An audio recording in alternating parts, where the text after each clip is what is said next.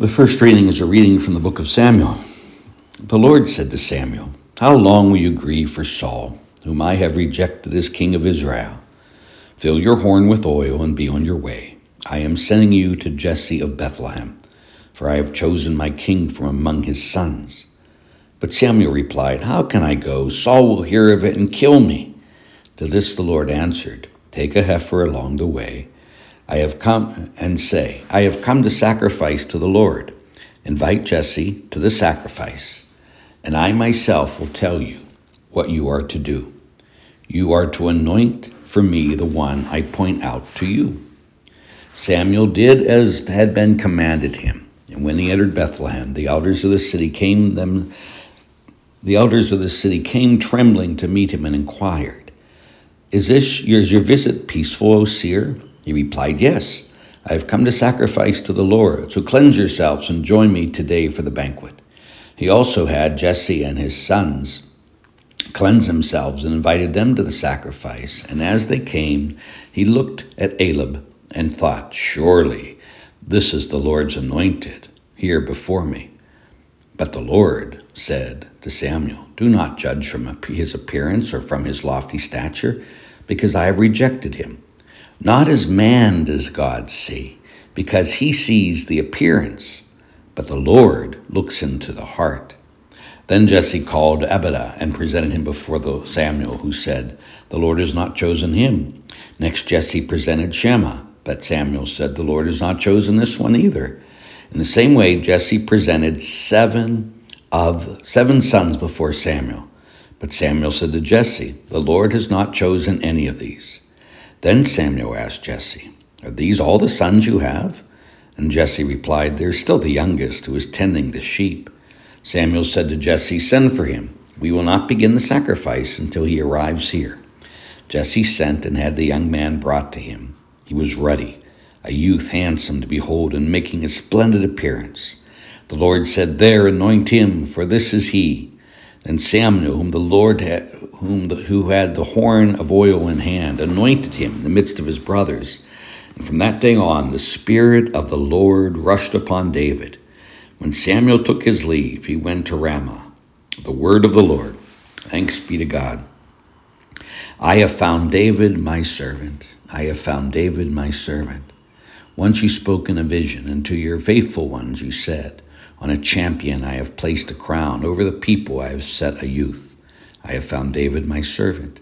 I have found David, my servant. With my holy oil I have anointed him, that my hand may be always with him, and that my arm may make him strong. I have found David, my servant. He shall say to me, 'You are my Father, my God, my rock, my Savior,' and I will make him the firstborn, highest of the kings of the earth.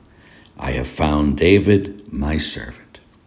My brothers and sisters, may our Lord be with you and with your spirit.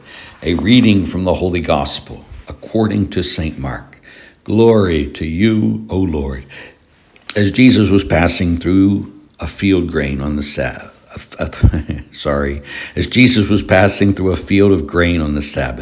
his disciples began to make a path while picking the heads of grain. At this the Pharisees said to him, "Look, why are you doing what is unlawful on the Sabbath?" He said to them, "Have you never read David did when he was in need and his companions were hungry? How he went into the house of David with Abiathar the high priest and ate of the bread of offering that only the priest could lawfully eat, and shared it with his companions?" Then he said to them, "The Sabbath was made for man, not man for the Sabbath. This is why the Son of Man is Lord even of the Sabbath." The Gospel of the Lord. Praise to you, Lord Jesus Christ. First, I want to apologize. I hear Father is sick and couldn't say Mass this morning up in Erie. Of course, I am on vacation, and I'm in the midst of saying Mass right now, and I'm praying for you and for your intentions at this Mass. Again, I beg you to please pray for me. So, we hear in the Gospel today how Jesus goes and he picks grains with the apostles. And what he's saying here, just symbolically, is that he is the new Sabbath. He's setting up a new priesthood. He and his disciples are priests. That's what he's setting. That's why they're going so crazy with him, and that's why he's saying it. But I want to focus on the gospel because at the first reading, because it deals with everything. How it says man looks at the appearance while God looks into the heart. And that's what they were doing when they looked at Jesus. And that's what we do with everybody.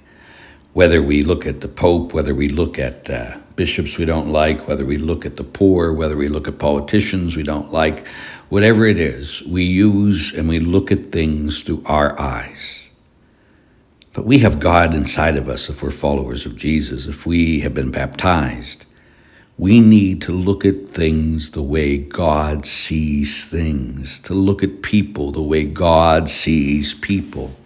And again, we're not talking about Old Testament here. We're talking about the New Testament, the God of the universe who became one of us and who died on the cross for us. And it looks at every single person he had created with great love.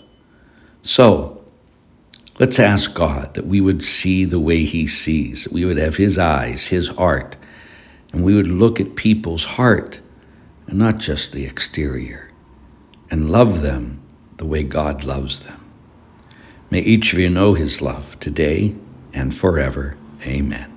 Have a blessed day.